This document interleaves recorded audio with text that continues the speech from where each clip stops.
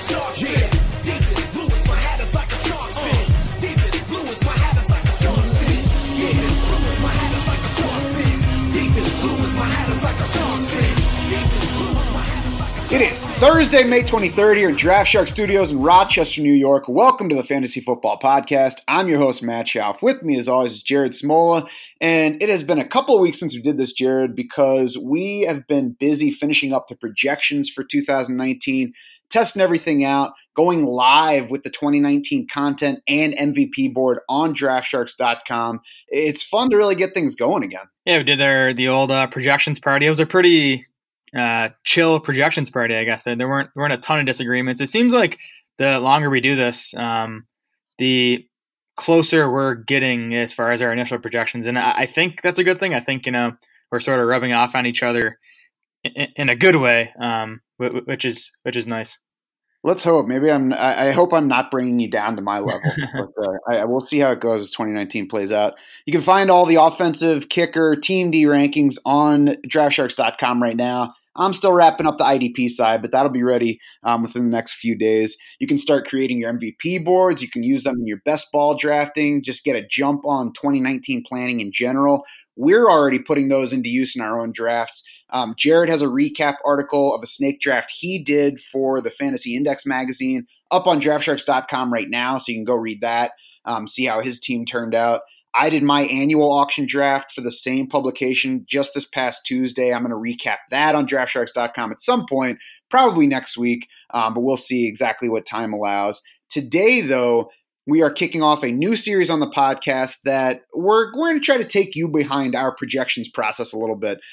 We talk a lot on the show about who we like and who we don't, obviously, because that's kind of the main point here. We zero in on overvalued, undervalued players in drafts. That's going to come into play in this series too, but Jared and I are going to spend the next 8 weeks going through a lot of the things that we found as we did our projections, not giving away much on the individual player projection front. We're not going to come on here and say, okay, this running back is 23rd in our rankings with this specific projection, but we're going to talk about stuff like run-pass splits. We're going to talk coaching trends. We'll talk about individual player insights that we came across as we went through the process, did our projections, got the guys where they are on DraftSharks.com. And, some of the things that are going to continue to shape our opinions as they evolve through the summer and heading up to the season.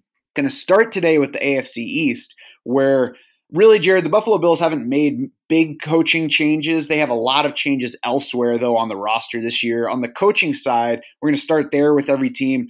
Like I said, nothing big, same OC in place. They do have a new quarterbacks coach in Ken Dorsey, who spent 5 years as the Panthers quarterbacks coach from 2013 to 2017. They have a new offensive line coach in Bobby Johnson. It's his first time as the lead offensive line coach in the NFL. He was an assistant in Indianapolis last season. So that seems like the right place to come from. Unfortunately, can't bring the O-line talent that the Colts have to the Bills. But, we'll see if that ends up helping. Lots changing on the Buffalo offensive line. Why don't you tell us a bit about Brian Daboll, the coordinator who's been there for 2 years now?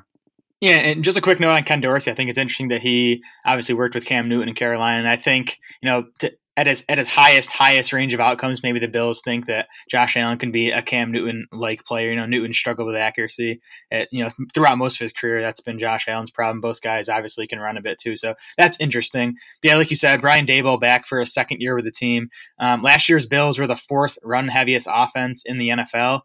At least some of that had to do with the fact that Josh Allen ran it 89 times. That was fourth most among quarterbacks. 47 of those were scrambles. That was second most among quarterbacks behind only Deshaun Watson. So they actually called pass a bit more than those numbers would suggest. It's just Allen ended up running. But Daboll obviously prefers run-heavy offenses. His units have ranked top 6 in rushing attempts and top 11 in rushing yards in 4 of his 5 seasons as an offensive coordinator. That all 5 of those teams have ranked bottom 5 in pass attempts and bottom 10 in pass yards. So that's obviously where he wants to lean as a play caller. Mm-hmm. And you might hear slight variations between Jared's and my numbers on stuff like run heaviness, run percentages. I know that we do our math a little bit different. I include sacks in my passing numbers, but don't be confused if you hear slight differences in our numbers on those fronts.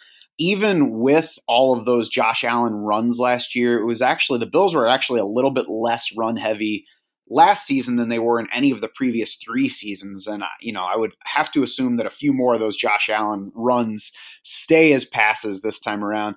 I have the Bills for 46% run in my projections. That, they have the first round quarterback that they drafted last year. You would think that Josh Allen will be a little bit comfier and a little bit more ready to throw the ball this year. They also threw a bunch of money at John Brown and Cole Beasley in free agency.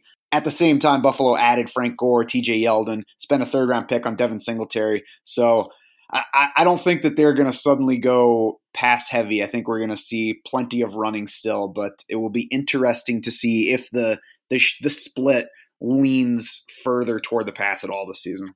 Yep, I'm right with you. I have their run rate dropping a bit, but I still have them as the 6th run heaviest offense in the NFL. I don't think they want Josh Allen chucking it 60 or 600 times this season.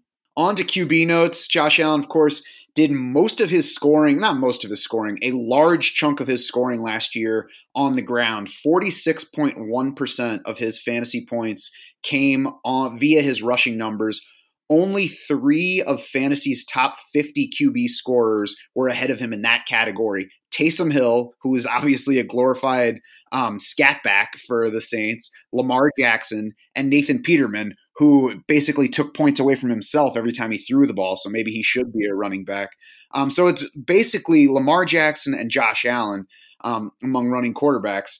7 of Josh Allen's 8 rushing touchdowns, though, came inside the red zone, including 4 from inside the 10-yard line. I think that's an area where he can continue to deliver value and that can help him versus other fantasy quarterbacks. I do think the yardage for him is going to come way down, though. Allen had 4 games of 90 or more rushing yards last season. Since 1970, there have only been 50 such quarterback games. So that's a span of 49 years. Cam Newton, for comparison's sake, has 4 such games for his entire career to this point. Yeah, I agree with you on the rushing yardage likely coming down. I do think the rushing volume could, be pretty steady for Allen this coming season, but I think the yards per carry is coming down. He averaged 7.09 yards per carry. That ranks 14th among 287 seasons of 50-plus carries by a quarterback in NFL history. I looked at quarterbacks who have carried 50-plus times over the last 10 seasons. That group has averaged 5.3 yards per carry. Even 6.0 yards per carry is above the 80th percentile in that group. So I think, again, that the yards per carry is going to regress. We have Allen projected for 5.5 yards per carry this season, which would still be on the higher end, but a lot closer to the average than his 7.09 mark last year.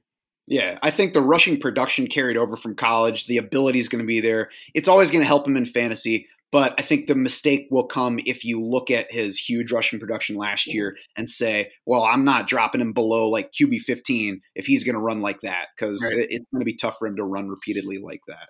Yeah, and as a passer, tough to be encouraged by anything we saw from Allen last season. Among 30 quarterbacks with 300-plus attempts last year, he finished dead last in completion rate, 29th in yards per attempt, 28th in touchdown rate, 30th in interception rate. He was dead last in Pro Football Focus's adjusted completion rate, and that, of course, just carried over from his inaccuracy throughout college. So, despite Buffalo adding some weapons, I think Allen is still going to be at least erratic as a passer throughout this coming season.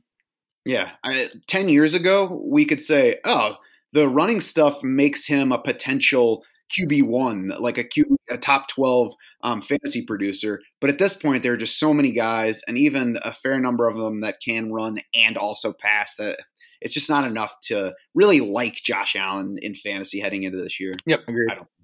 At running back, LaShawn McCoy is back as, we assume the lead back. Well, I think we'll have to see how this plays out, though, through the summer. LaShawn McCoy's carries per game last year dropped by 6.4, and that's a large drop in carries per game. That marked his fewest since his rookie season in the league. He posted a career low in yards per carry for the 2nd straight season, so clearly looks like a player in decline. Yeah, and I mean, some of the more advanced metrics don't look pretty for McCoy either. He was 41st among 47 qualifying running backs in Pro Football Focus's elusive rating, which sort of measures what a guy does beyond the blocking he gets. He was also 41st in Pro Football Focus's rushing grade, and he turns 31 in July, so he definitely looks like a guy who's just pretty much out of gas at this point. And making a fair bit of money. I was surprised that Buffalo ended up keeping him around. I mean, I guess it's nice from the standpoint of it's good to see a team go ahead and pay a player, even if maybe he's not worth next year's salary anymore. But I was surprised. Yeah, me too. Frank Gore, meanwhile, arrives coming off 4.6 yards per carry last year with the Dolphins. That was his highest mark since 2012 when he was with the Niners. It was the fifth best mark of his career, and it really wasn't inflated by a single long run, as we can see happen with some players. His long run for Gore last year, 39 yards. Even if you take that out, he was still at 4.4 per carry. That did, however, follow 3 straight years of less than 4.0 yards per carry with the Colts. And moving to Buffalo, we'll see what happens with the O-line. And it's not like he's coming from running behind a great Miami offensive line or anything. But I would expect some regression on his yards per carry. Yeah, so would I. But he was, we talk about McCoy struggling in those advanced metrics. Frank Gore ranked 13th out of 47 running backs in elusive rating, also 13th in PFF's rushing grade. So sort of whatever you look at, Frank Gore, despite the fact that he just turned 36 years old, which is crazy for him to even be in the league running back at 36 years old.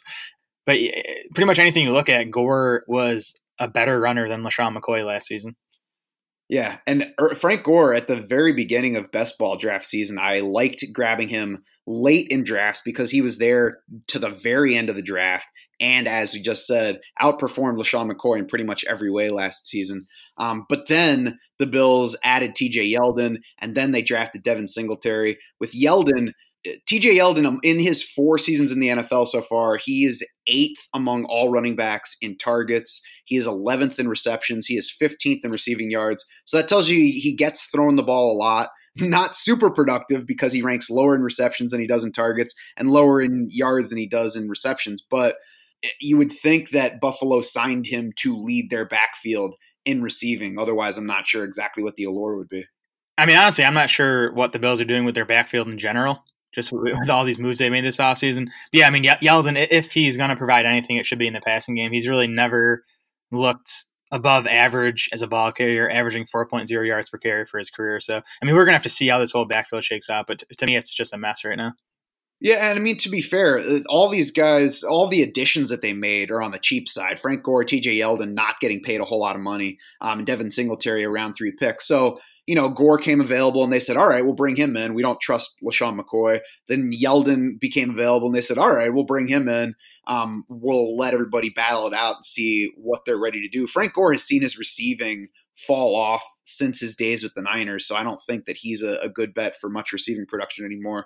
And then, if you get into the draft and you like a guy, then you take him. Certainly not going to let Frank Gore, TJ Yeldon block that. Devin Singletary we've talked about before, but real quick, productive runner in college, did very well by the Pro Football Focus metrics, 2nd in missed tackles forced per attempt, 3rd in elusive rating, 10th even in pass blocking efficiency.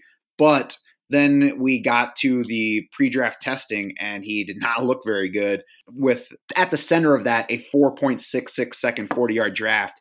And if we look back, the top historic performers in the NFL that we have seen in the backfield at that level, Rex Burkhead, LeGarrette Blount, Montee Ball, does not paint a rosy picture.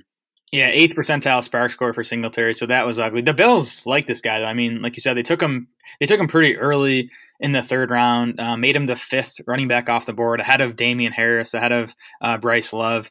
They even a bunch of the teams did those like war room videos during the draft, which were cool to see. And the Bills, you saw, they actually passed up a trade down opportunity to take Devin Singletary. So he's a guy they didn't want to let get away. So they obviously like him. I think it's possible that at some point this season he emerges as the lead back here. Yeah, I was going to say the same thing, and it wouldn't even be surprising if by the time we get to the regular season he's getting a larger chunk of the carries than other guys. There's no guarantee that all of these guys make it to the regular season on this roster. Yeah, and I'm not sure, what the guaranteed money is like in McCoy, Gore, and Yeldon's contracts. But yeah, I mean, it's kind of rare for a team to carry 4 running backs. So I do think one of these guys might be gone. If I'm drafting any Bills running back right now, it is Devin Singletary, but it's not till one of my last few picks. Mm-hmm. And we'll get to who we like or don't like here in a minute. First, the pass catcher notes, wide receivers, tight ends. Jared, what do we have available from versus last year? Yeah, 186 targets gone from last year. Charles Clay, Kelvin Benjamin, the two big ones. So that's 37% of Buffalo's targets. And like you've mentioned, they added John Brown, they added Cole Beasley, they added tight end Tyler Kroft, and they also added rookie tight end Dawson Knox in the 3rd round of this year's draft. Robert Foster caught 13 more passes as a Bills rookie than he did in any of his 4 seasons at Alabama. He averaged 1.1 yard per catch more than Deshaun Jackson, who led the league among qualifying receivers in that category.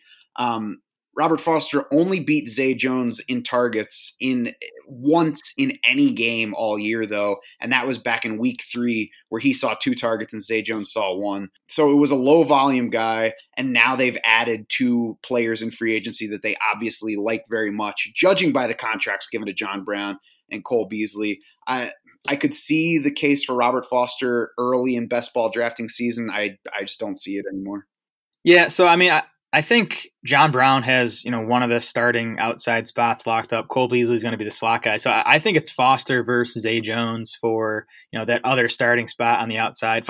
Foster had an impressive season for, an undrafted guy playing with Josh Allen.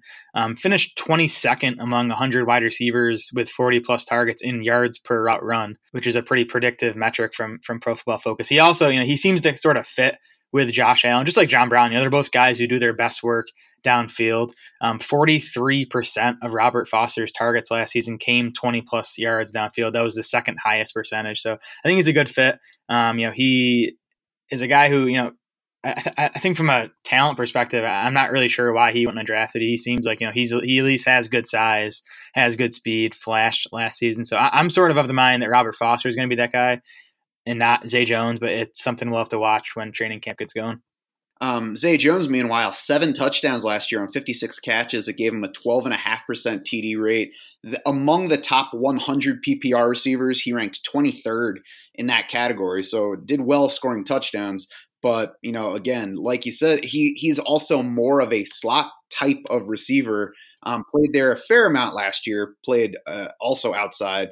And I think that he's probably competing with Robert Foster for one of the spots among the top 3 wideouts. And frankly, a number 4 receiver on this Buffalo team is not relevant.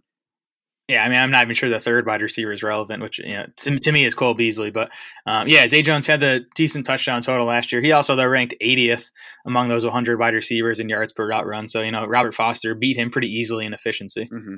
Tyler Kroft at tight end has now broken his right foot twice in the past 8 months. Looking a lot like Greg Olsen over the past year and a half. It seems like the injury return timeline should put Kroft back either right at the start of the regular season or at some point in September. But, I mean, you start out with a player that you're not excited about anyway, and then you throw in a twice broken foot. It's tough. The money says that he's going to be involved somehow, but it's tough to expect much from him. He'll come back to a crowded tight end situation at the moment. We'll see how that sorts out. They added Lee Smith recently in free agency. They drafted Dawson Knox. The volume of players at this position makes all of them absolutely uninteresting to me in fantasy. Yep, totally agree. I mean, you figure Kroft at best is going to be the 4th or 5th option in what will likely be a bottom half of the league passing game, maybe a bottom 8 passing game. So I'm not interested in any of these guys. Yeah. So we get now to the who I like section, and frankly, for me, it's absolutely nothing on the Buffalo offense. There are too many players at wide receiver. There are too many players at tight end. There are too many players at running back. If it were a good offense, then I would pick out a guy or two that I'm willing to bet on and say I'm going to take them and see how things sort out. But it's an offense that I expect to be one of the worst in the league, so I will let somebody else deal with it. I will always like John Brown no matter where the guy goes. So I'm going to be on John Brown. He continues to go late in drafts like he did last year. And remember, before Lamar Jackson took over and sort of killed the Ravens passing game, John Brown was producing. He averaged 67 yards per game, 0.4 touchdowns per game in 9 outings with Joe Flacco. He was 22nd among wide receivers in PPR points over that span. So I think he's going to be erratic because he does most of his stuff downfield anyways. He's playing with Josh Allen now, but I do think, especially in best ball, you grab him as like your 5th wide receiver. I think he's going to pay off for you there. Yeah, I'm certainly fine with him at that level. There are probably players available around him that I enjoy more, but this is one of the few places he could have landed that I don't really like John Brown. The defense, for what it's worth, could be sneaky. They added Ed Oliver. Defensive end Trent Murphy is healthier than he was last year when he joined them as a big money free agent. They have talent at every level. So team defense is in places where you're drafting those right now. I think Buffalo is sneaky. On the players I don't like side, I mean, it's the opposite of the other one. It's everything. Like I said, it's just too crowded for me to jump on anybody. Yep. Yeah. Like we said with Josh Allen, there's just so many quarterbacks that he's probably going to go before I want him. I don't believe in him as a passer still, and I'm not convinced he'll sustain last year's rushing production. The backfield, we talked, there's going to be volume there for the running backs, but at this point, guessing who it's going to go to, and even once we get into the season, I mean, it could be a 3-headed backfield. So it's not a backfield I'm really looking to invest in right now. Right. I mean, maybe not all 4 of these guys make it to the regular season, but probably 3 of them do, unless somebody gets hurt. And yeah, it's just not a spot to jump on any specific player. It would be a nice spot if the rookie were somebody that we were less worried about producing in the NFL. On to the Dolphins. So any relevant coaching changes for the Dolphins here? I think there might have been a couple. What do you think? Yeah, I mean, total turnover here. We got head coach Brian Flores in, offensive coordinator Chad O'Shea, both from New England, and both, have spent their time in the NFL as positional coaches. Chad O'Shea has never called plays at the NFL level. So we're sort of just guessing at this point when we try to, assign a run-pass split for the Fins. Oh, we are totally guessing here. Let's not even lie about it. Chad O'Shea spent 10 years as a Patriots wide receivers coach. I tried to use that in projecting the run-pass split because really there's not a whole lot else you can do. Patriots are regularly high in total plays on offense. I'm certainly not betting on this Miami team being among the higher in the league in that.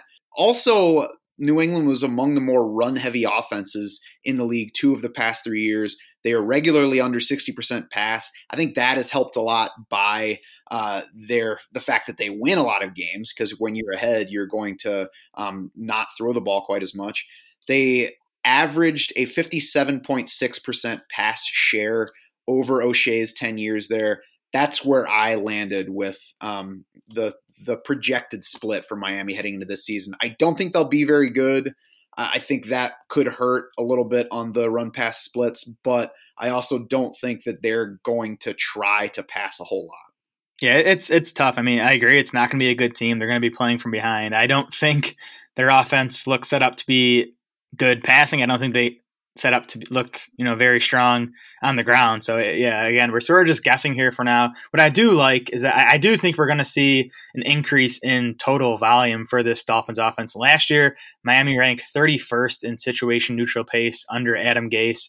They were dead last in the NFL with 54.9 offensive snaps per game. And like you alluded to, the Patriots have pretty consistently been near the top of the league in total plays. They've been top 12 in 5 straight seasons, averaging 67.5 plays per game over that span. So that's about 12 and a half more plays than Miami ran last year. And now part of that, I agree, is that New England has been good. They've been able to, control the football. But I do think we're going to see some increase in play volume for Miami this season, which definitely helps a bit.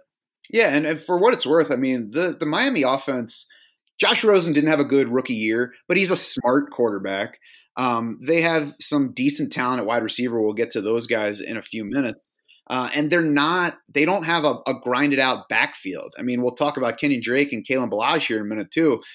But neither of those guys, they're not set up to be a ball control offense. I don't think we're going to see the team, just try to grind it out and keep games low scoring. We could see surprising pace here and surprising total plays from the new Miami staff. Yeah, I mean, even just to get them back up to like league average in plays would mean, 6-7 extra plays per game. Yeah. So QB notes, what do you got on Josh Rosen? Josh Rosen, I mean, not much to be encouraged by as a rookie last year. 29th among 30 quarterbacks in completion rate, dead last in yards per attempt, dead last in touchdown rate, 27th in interception rate, 29th in Pro Football Focus's adjusted completion rate, which takes into account depth of throw as well as stuff like drops. Of course, Rosen really didn't have much of a chance in that situation in Arizona. Not a great pass catching core. The offensive line was bad. Rosen was under pressure on 40.4% of his dropbacks last season. That was third highest in the league.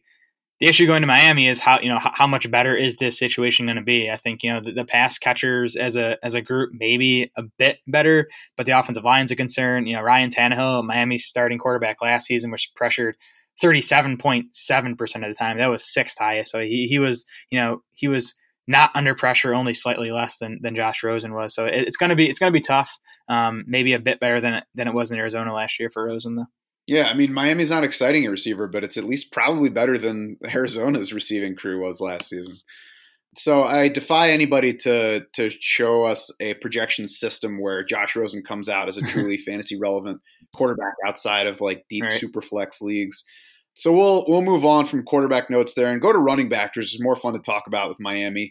And it starts with Kenyon Drake, who finished last season as RB14 in PPR leagues, thanks largely to the touchdown catches. But that also came after 2017, where he was the number 8 PPR running back over the final 5 weeks of the season when he took over that backfield. In his 2 seasons in the league, Kenyon Drake is tied for 11th in running back targets, tied with Saquon Barkley, by the way, who got all of his targets last season. And Drake was never a workhorse at Alabama, but he's not a tiny guy. He's 6'1", 210 pounds, which is nice size at receiver. It's a little bit on the light side at running back, but decent size. And he did perform better in Football Outsiders efficiency metrics last year versus his rookie season. Top 22 in both of the Football Outsiders rushing efficiency metrics, the two main ones. Top 12 in efficiency on the receiving side in both categories. As I said, both of those are up from below average numbers in 2017. So Kenyon Drake improved his performance even though the coaches took touches away from him versus the end of 2017. Yeah, I mean, for whatever reason, Adam Gase just never seemed to like Kenyon Drake. 15 plus touches in only 8 games over the past 2 seasons, despite really solid production. 4.66 yards per carry for Drake over the last 2 seasons. That's 9th best among 45 running backs with 200 plus carries over that span. He ranked 19th among 47 running backs in elusive rating last year. He was 2nd among 47 back in 2017. So I've always thought this guy deserves more touches. I think the change in coaching staff can only be good news for Drake. I think, hopefully Chad O'Shea and he doesn't even need to be, a feature back 20 touch per game guy, but I think 15 to 17 touches. I really think Drake can be a top 15 running back this season. Yeah, you'll find people excited about Kalen Ballage right now, but Kalen Ballage doesn't bring a stronger profile than Kenyon Drake. 6'1.5", 228 pounds, so he is a bigger dude than Drake, thicker. But he never led Arizona State in carries in any of his 4 seasons in college, was behind Demario Richard each season that he was there. Ballage might have just been there 3 years now that I say that out loud. But either way, never passed up Demario Richard in carries. And Richard, by the way, has never caught on with an NFL team, has not made a regular season roster in the NFL yet. Ballage did lead that backfield in receiving each of his last 2 years there. So does have a strong receiving profile like Kenyon Drake. We'll see how they compete for the top spot in that backfield this offseason, but I don't think that there's any reason to believe right now that Ballage overtakes Kenyon Drake as the lead rusher. Right. I mean, everything I've seen tells me Kenyon Drake's the better player. We'll see. Obviously, it matters much more what the Dolphins coaching staff thinks than I do. But, there are 156 carries up for grabs with Frank Gore out of the picture. So there's room for Ballage, even, as the number 2 back to, maybe see 8 to 10 touches per game. Yeah. You might, if you go to Twitter, you might see that you might feel like you need to either like Drake or Ballage, but actually their draft positions make it quite possible to like Drake and still like Ballage. We'll get to that in a minute. On the pass catcher notes, Albert Wilson up first. What do you got for Albert Wilson? Yeah, I mean, he's the Miami receiver I'm most interested in, especially because you can usually get him with one of your last few picks.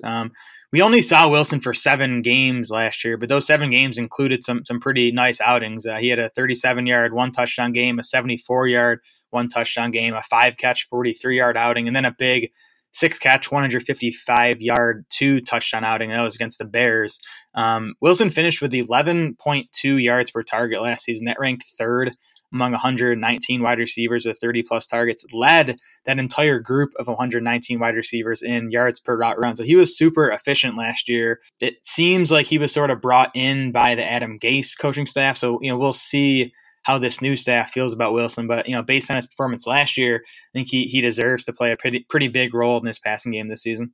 Yeah, and I mean, the first challenge for him is going to be proving that he's back from the hip injury that ended his season, and it's still been dogging him a little this spring. New wide receivers coach Carl Dorrell was talking him up right after the staff arrived, though. I believe dynamic was the word that he used to describe Albert Wilson's play last year. And I want to look back to Albert Wilson's college numbers, which seems kind of silly after he's been in the NFL for 5 years, but market share has gained traction in projecting dynasty guys. Albert Wilson in his senior season at Georgia State, 32.6% of receptions, 38.8% of yards, 44.4% of the team's touchdowns that year. And then you spin him forward. He spent 4 years as no more than a third receiver in Kansas City. Then he got injured halfway through his first year with Miami. So, yeah, maybe the market shares end up not being relevant at this point. Maybe we're too far removed for it to still count. But I also think that we're still waiting on our first real chance to see what Albert Wilson does with a chance to either lead or at least compete for the top spot in a receiving corps. Yeah, college production promising. Ran a 4.43 40 time leading up to his draft. Tested as like a 60th percentile spark guy. So yeah, he definitely checks boxes as a college prospect and has flashed when given chances as a pro so far. Mm-hmm. Devontae Parker has just 1 fewer catch than Kenny Stills, despite playing 9 fewer games in their 4 shared seasons in Miami. Parker's got a better catch rate than Stills over that span. Of course, he needs to prove himself. It probably took a new coaching staff for him to get another shot in Miami. We'll see what he does with this shot. Kenny Stills, meanwhile, leads Dolphins incumbents in receptions and yards over those 4 years that he's been in Miami. 15 more touchdowns than anyone still on the roster over that span, and he has improved his catch rate in 3 straight years. New quarterback, so we'll see if that continues. Yeah, new quarterback, new coaching staff. So it'll just be interesting to see how this wide receiver core shakes out. Devontae Parker will not die. I was surprised Miami brought him back, but it tells me that this new staff maybe, is another group that thinks they can make Devontae Parker a successful NFL wide receiver. I'm sort of done believing it. Yeah, can understand that.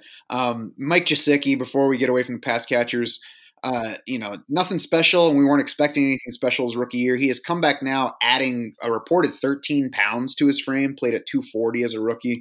He's probably always going to be on the light side as a tight end. A little bit more weight probably can't hurt as long as it doesn't affect his speed, which is top shelf for the position. Yeah, and like you said, didn't do much as a rookie, which isn't surprising. We don't see many rookie tight ends, do a whole lot. But I think there's a chance for a second-year leap here.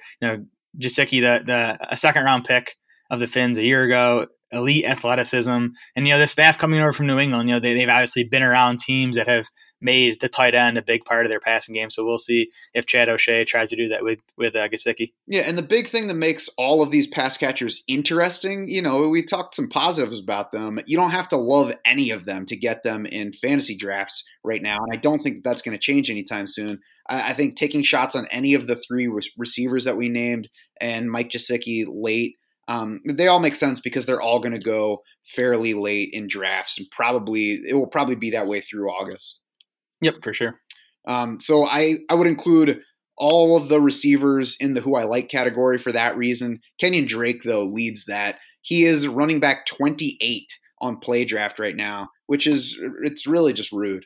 I mean, that's basically his floor, I would think. So I think at minimum he's going to remain in fall. I mean, he finished like 15th among running backs in PPR points last year just because of that receiving production. If he adds another 50 carries again, I mean, I think he can be a borderline RB1. I'm admittedly a bit hesitant every time I click the button to draft him, just because I'm not exactly sure how this Dolphins coaching staff views him. But again, I think if they commit to getting him even 15 touches per game, I think he's going to crush that ADP.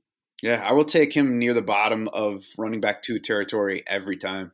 On the who I don't like side, I mean, really, it's kind of the invert. Nobody in Miami is really going early enough for me to hate them. There are obviously guys I'm not going to draft, but there's nobody here that I'm excited about beyond Drake. And, that's a little bit tempered excitement, but it's discounted draft prices for everybody. Nobody is excited about Miami. Even Kalen Ballage, who I mentioned before, sitting 51st among running backs on play draft. So like I said, you don't have to like him. You can take Kenyon Drake in round, like at the 4-5 turn. And I just took Ballage probably for the first time this offseason in the middle of round 13 and wrap up that backfield. Yeah, agreed there. Josh Rosen really not on my radar. Even in like a 2-quarterback league, I would hope to have my 3rd quarterback before I even get to Rosen in the rankings. And then Devontae Parker. I think I'm just going to ban myself from drafting Devontae Parker this summer at any point. That's fair. Yeah, I didn't even honestly consider Josh Rosen because I don't think anybody's truly considering him. On to the New England Patriots, where, I mean, it's tough to say that there are really any relevant coaching changes, even though they just lost their lead defensive coach other than Bill Belichick for the 2nd straight offseason. Josh McDaniels is still around. Of course, Bill Belichick's still around. So what are the trends that we're following here for projecting their pass run split? I mentioned it in the Dolphins section, but the Patriots top 12 in total offensive snaps in 8 straight seasons, and they've been top 3 in 6 of the last 8 seasons. So that's just huge to have a team that kind of consistently runs that many offensive snaps. That's sort of the basic currency of fantasy points. You're not going to score fantasy points if you're not running plays. It's become a run-leaning offense in New England, and I think it makes sense with their quarterback aging. The Pats have finished 5th, 17th, and 9th in run rate over the last 3 seasons. And I think, looking to 2019, their personnel says that really should continue. They lose Rob Gronkowski. They return Sony Michel, who they just spent a 1st-round pick on. And then they, sort of surprisingly spent a 3rd-round pick to add Damian Harris to the backfield. So I really think they're, preparing to, again, lean on the run this year. Yeah, I agree. I mean, we've had Josh McDaniels back in New England for 7 years now as offensive coordinator, so plenty of time for us to see some trends.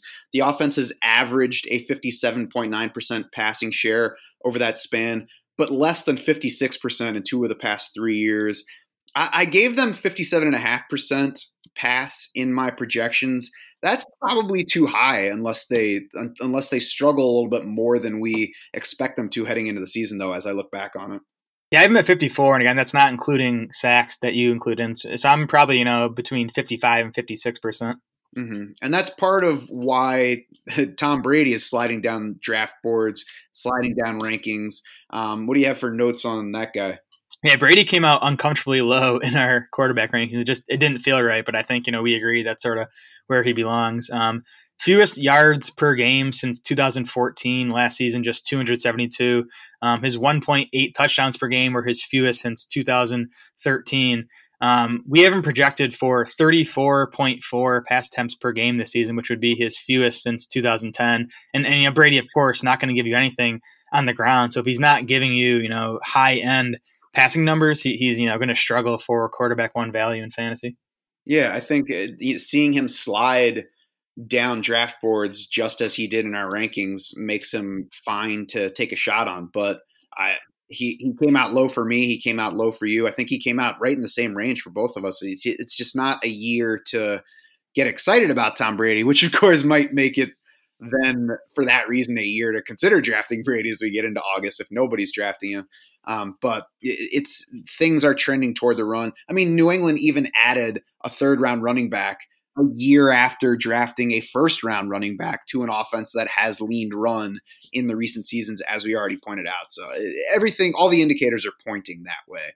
To that backfield, Sony Michel was the 1st-round back last year, scored 6 rushing touchdowns among his 209 regular season carries last year, then added 6 more rushing touchdowns on just 71 postseason carries, was a workhorse in the postseason.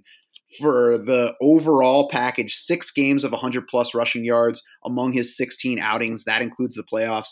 and ran for 129, 113, and 94 in those 3 playoff games. Yeah, and this Patriots backfield, a consistent source of rushing touchdowns. The Pats, this is crazy. The Pats have finished top 12 in rushing touchdowns in 15 straight seasons. They've been top 6 in rushing touchdowns in 11 of those 15 seasons. And Michel obviously quickly took over as the goal line back for the Pats last year. He finished 6th in the NFL in red zone carries. He was 6th in carries inside the 10, 7th in carries inside the 5. And that's despite missing a few games. So, there's concerns with Michel. I think we'll get to him in a bit here, but he's one of the best bets, I think, to lead the NFL in rushing touchdowns this season. I will be curious to see if his workload this season gets anywhere close to what it was in the playoffs. I wouldn't bet on it because it was high, and I don't think that is a sustainable full season workload, especially for a guy with some history of knee issues and for an organization smart enough to know that you're going to wear out a player by running him that hard. We'll see how they treat him. I was also surprised, though, to see how little he was involved in the passing game, because I think Sony Michel arrived in the NFL as the more well thought of receiving back between the Georgia duo, Sony Michel and Nick Chubb last year. Yeah, and that's that's how the Patriots kind of run their backfield. They basically use Sony Michel in the LeGarrette Blount role, even though Michel can catch passes. They obviously are going to use James White there. So, that's a concern for Michel. Just 13 targets among his 15 full games last season. Anything else on him before we move on to other guys? Let's talk James White. James White, kind of a breakout season last year, but I think there's lots of room for regression on this one, starting with the red zone work. In 2017, James White had a then career high 6 carries inside the 10-yard line, according to Pro Football Reference. Last season, that number jumped to 14, so he more than doubled his previous high in that particular area. He entered 2018 with just 2 career red zone rushing touchdowns. James White added 3 of them last season alone. So I think that's coming down not only because Sony Michel controlled that work in the postseason, but then the team added Damian Harris, who is another bigger guy. James White, though, also saw 21.4% of Patriots pass targets last season. Compare that with his 13.9% share in his 14 games in 2017. And, there was less Gronk involved last year and some other guys missing. But 2017, there was no Julian Edelman. That was the season that he missed the entire thing with the ACL tear. And still, we saw 8 fewer percentage points on the target share for James White in that season. So I think there's room for his target share to come down as well, even though you might think the opposite with Rob Gronkowski now moving on.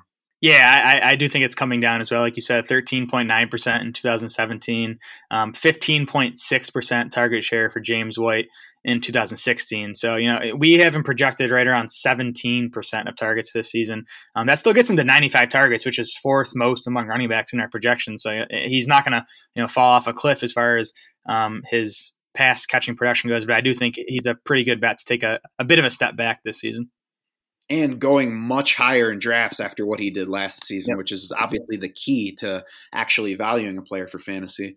Rex Burkhead, of course, got a pretty hefty injury history to him now. Saw more work in the playoffs last year after spending half the year on IR, but then the Patriots added Damian Harris in round 3 of the draft. And you have to wonder if they view Damian Harris as a potential upgrade on Rex Burkhead right away.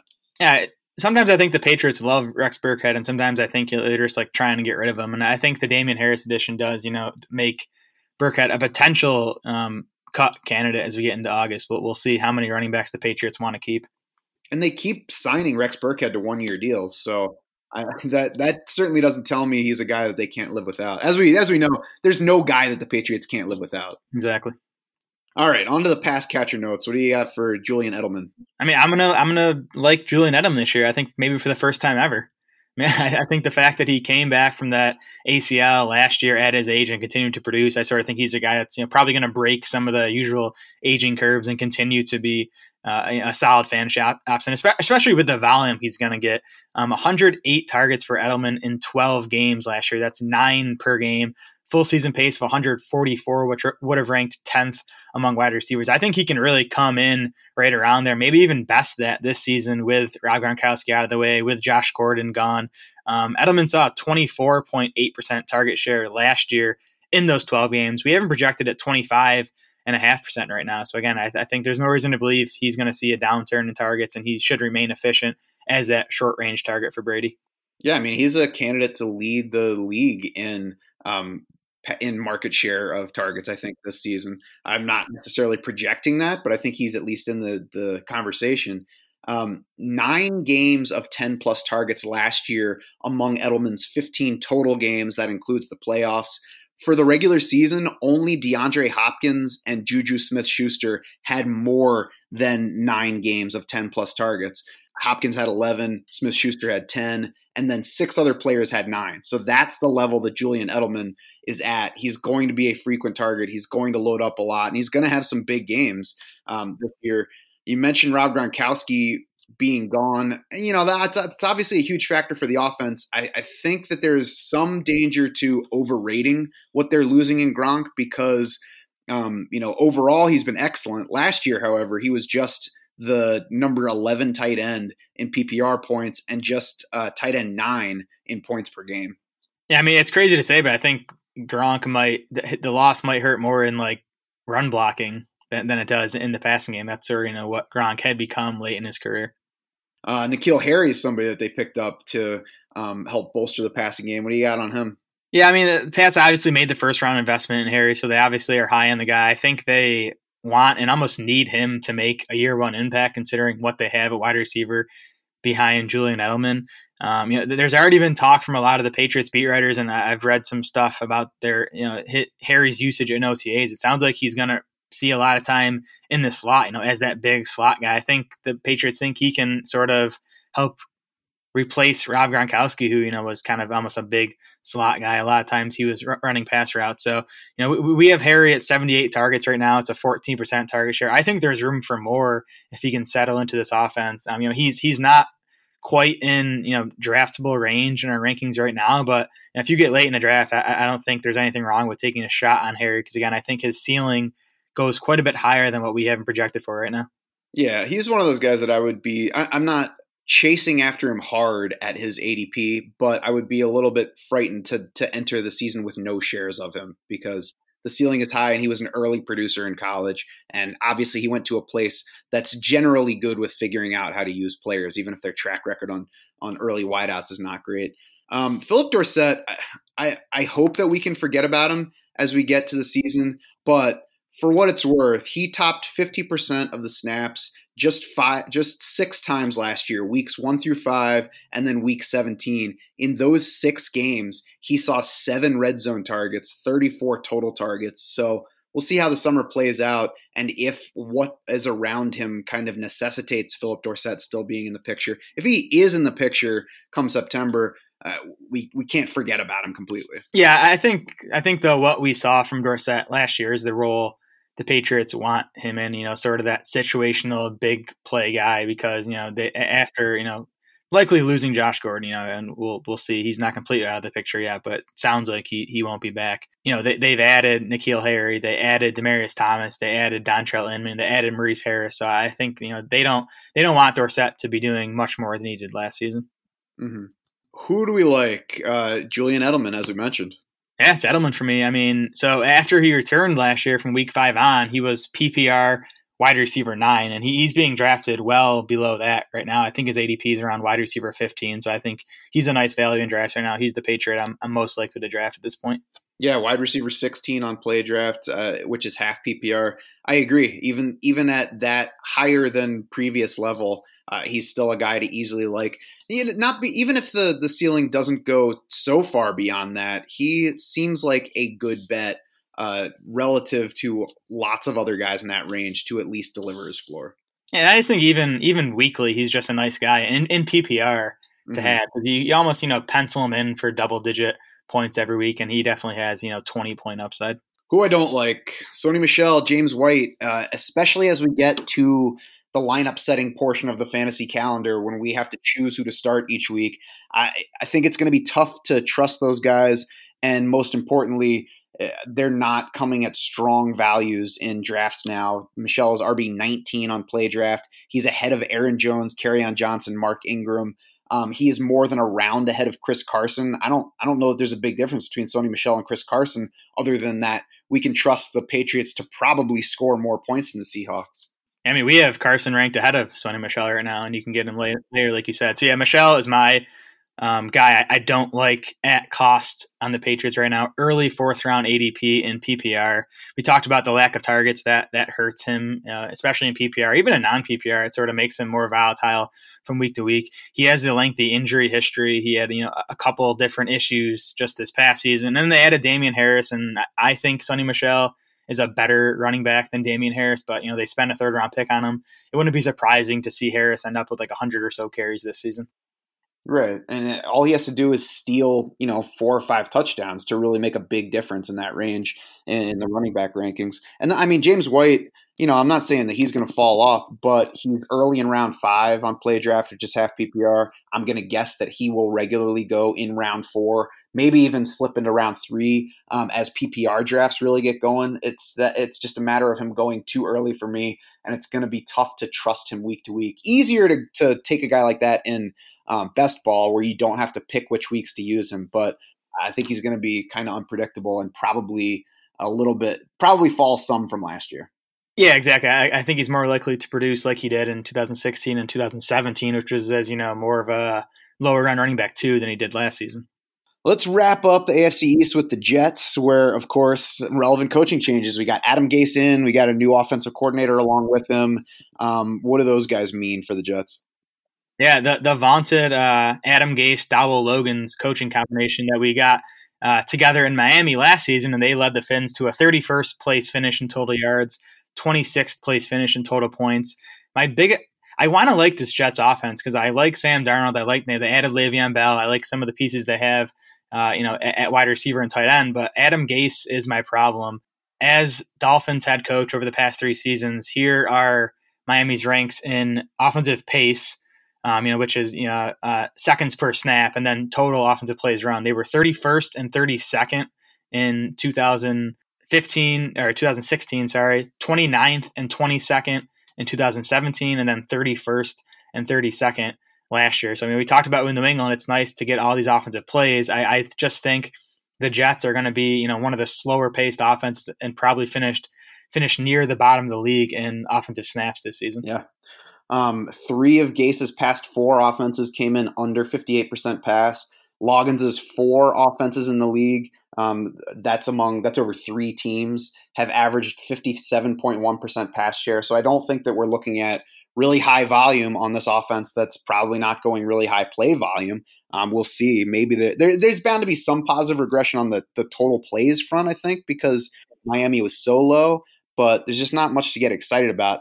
I went with 58.3% pass for the Jets, which was the average of Gase's 6 offenses so far, 2 in Denver, 1 in Chicago, 3 in Miami. I wouldn't be surprised if we do end up going over 60% here because I don't think that the team is going to be great. I don't think the D looks special. I think that opponents will score some points. They'll do some chasing, and the Jets' backfield looks fairly thin. Yeah, I do think that they want to lean on the run here. Gase's Miami offenses, 2 of them ranked 6th and 10th in run rate. The other ranked 32nd. And then his 2015 Bears offense, where he was offensive coordinator, that team ranked 8th in run rate. So, there's definitely a trend there. And they obviously made the big investment in Le'Veon Bell. I think they want him to be the focal point of the offense. Mm-hmm. It all starts with Sam Darnold, of course, and QB notes. What do you got for last year's rookie that should have been a Giant?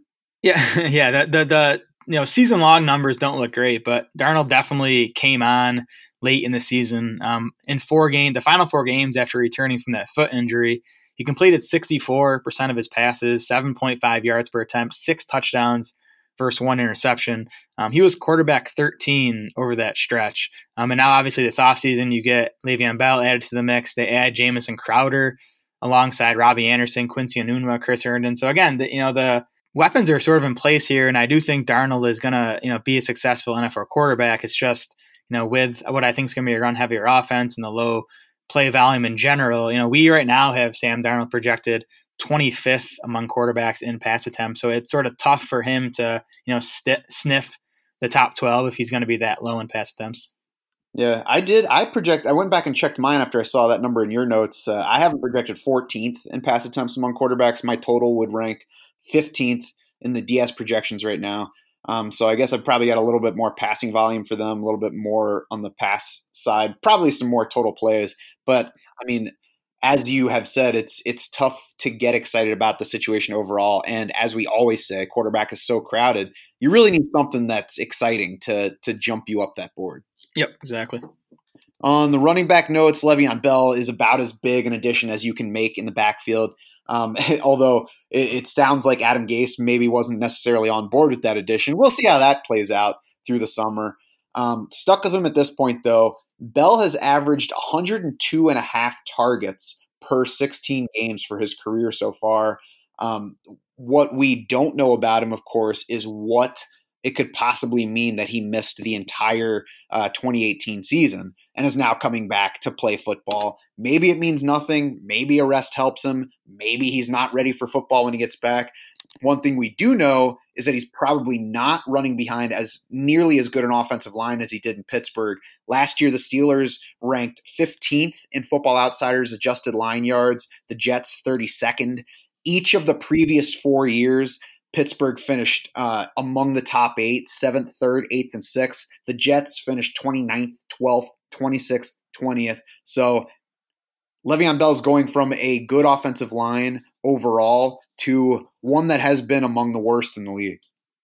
Yeah, and even beyond the offensive line, I think you're just getting a downgrade in offensive talent around him in general. So that's the bad news. I think if you're banking on Bell, you're banking on volume. He's going to be busy in New York. How busy, under a new coaching staff, we don't know for sure. I did try to go back and find a comp with Adam Gase. He did have Matt Forte in Chicago in 2015.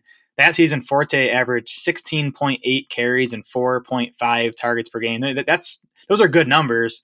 They're also pretty far short of what Bell averaged in Pittsburgh over 5 seasons there, though. He was at 19.8 carries, so exactly 3 more than Forte in 2015, and 6.4 targets per game. So, almost 2 extra targets per game than Forte had under Adam Gase. So I think, Bell should be up near the top of the league in total touches by running backs this season, but I think it's possible he sees a bit less work in New York than he did in Pittsburgh.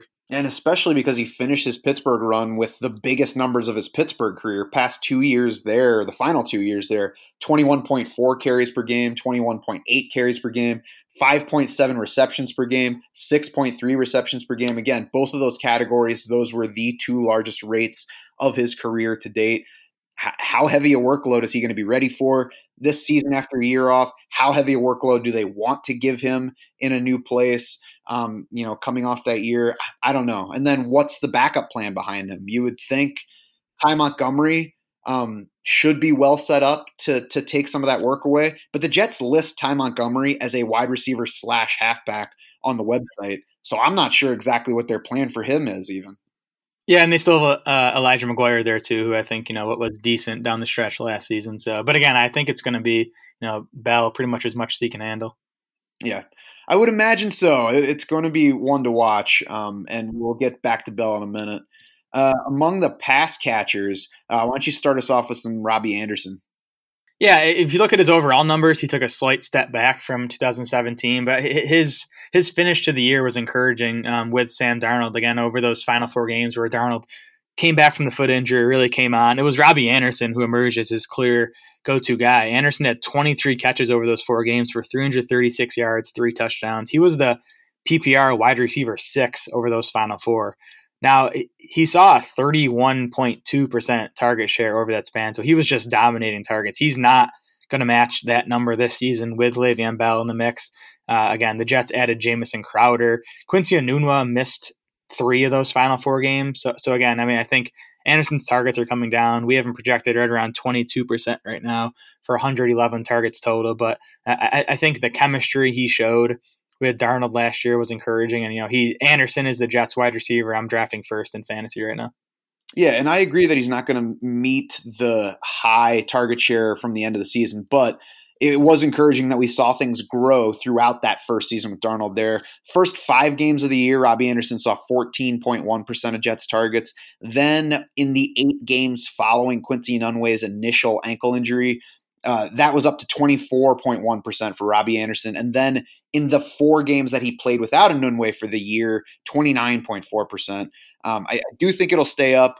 I don't think that it'll be nearly that high. Overall, for his 14 games, Robbie Anderson saw 20.4%. I think he can settle in somewhere in the 20 to 22 range this year.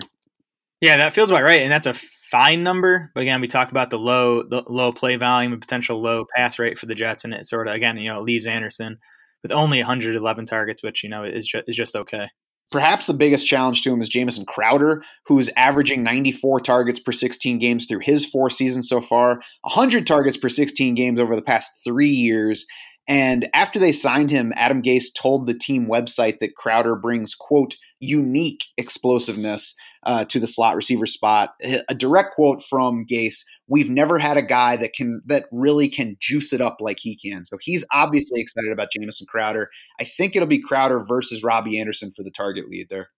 I have Anderson as, kind of the clear target leader. I struggled even separating Jamison Crowder with Quincy Enunwa because the Jets just signed Quincy Enunwa to a new 4-year, $36 million deal.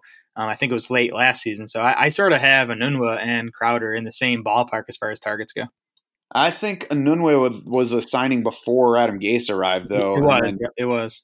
So the Gase crew chose Jamison Crowder. I think Enunwa is 3rd there pretty easily now, and probably 4th behind Le'Veon Bell on my target list. I don't have my distribution in front of me. I do have Robbie Anderson ahead of everybody for now. I just wouldn't be surprised if we see Jamison Crowder make it closer than we expect with Anderson. You've always been a Crowder guy. That's true. Until last year. Right. Well, during the season, I guess. I was heading into the season. Anyway, Quincy Enunwa, last year, left ankle injury, ended his season in week 14. High right ankle sprain in week 6, took time away before that. He opened the season seeing 27.5% of the targets over the first 5 games. So fantasy folks were starting to get amped up about Quincy Enunwa working with Sam Darnold. Then he got hurt. Robbie Anderson stepped up, and they've added a bunch of other guys now. Yeah, and again, we'll see how the Enunwa and Jamison Crowder and even Robbie Anderson, how the target share breaks down. But with Le'Veon Bell there, with Chris Herndon there, who we'll talk about next year, I think it's going to be tough for whoever that 3rd wide receiver is for the Jets to be fantasy relevant. Yeah, so why don't you hit us with some Chris Herndon numbers now? Yeah, so Chris Herndon turned in a pretty impressive rookie season. He finished PPR tight end 16 last year. His 113 PPR points were the 9th most by a rookie tight end over the past season, or over the past 10 seasons. So encouraging, especially playing with a rookie quarterback. He did it too on just a 10.7% target share. Only saw 56 targets. So I think his role should grow this season. We have him at 71 targets this year, and that puts him in high end tight end 2 territory. Saw double-digit target shares in 8 of the 10 games following the initial Quincy Enunwa ankle injury. Was heavily involved all year. His playing time did not change a lot as we went through the year. He was playing more snaps than it probably seemed like early in the season. Just started getting the ball a bit more. Gets lost a little bit at kind of a crowded tight end position in fantasy, but there's certainly upside to Herndon. Who I like here, I'm going with Robbie Anderson and Jamison Crowder because Anderson is going at wide receiver 30 on play draft. Jamison Crowder at wide receiver 59. Again, neither is a guy that I'm going to draft every single time, but I have Anderson a few spots higher than that in my projections. I have Crowder about 10 spots higher than his ADP, so I will certainly take shots at both guys. Yep, Anderson, again, is the wide receiver I'm most likely to be interested in with the Jets here. And Chris Herndon, as a tight end too, or even if I, wait super long and I'm into, the 10th round without a tight end yet, I'm fine, grabbing Herndon and, coming back with another guy and maybe, having that platoon. Who do you not like? Le'Veon Bell at price. I mean, there's just other guys in the first round I feel better about. There's too many questions with Bell, with the year off, with a new offense, under Adam Gase, who I'm not big on, downgrade in offensive line, downgrade in supporting cast. So I think he'll be fine as long as he stays healthy, just because he's going to get the touches. But there's guys, James Conner, Melvin Gordon, that I would rather draft. I mean, and even if you say, well, those running backs come with questions too. Give me the wide receivers in that range easily over Le'Veon Bell. I mean, there are probably 5 receivers that I'm taking before I'm even giving Bell another look. So I agree. I'm not even considering him at the spot where you have to take him. You know, there's the year off that we have no idea what it's going to mean. There's the offense that is probably not going to be exciting. At the very least, there are too many things to point at and question here for me to get excited about Le'Veon Bell just because he's Le'Veon Bell. Yeah, I mean, we're talking about a first-round fantasy pick. You want those guys to have as few risk factors as possible, and I think Bell has a lot of reasons to be worried about him this season. I agree. So that's going to do it for this AFC East edition of the Projections Podcast. Head over to DraftSharks.com now to see exactly what numbers we landed on for all the guys we mentioned here and hundreds more players. Build your own MVP board. See how we recommend treating them in your specific league. We'll be back here next week to hit another division, and we'll be working behind the scenes on hundreds of player profiles. They'll be on DraftSharks.com soon as well. You can also find us on Twitter. We are at DraftSharks. Jared is at SmolaDS. I am at SchaufDS. It's SCHAUF. For Jared Small and the rest of the DraftSharks crew, I'm Matt Schauf saying thanks so much for swimming with us.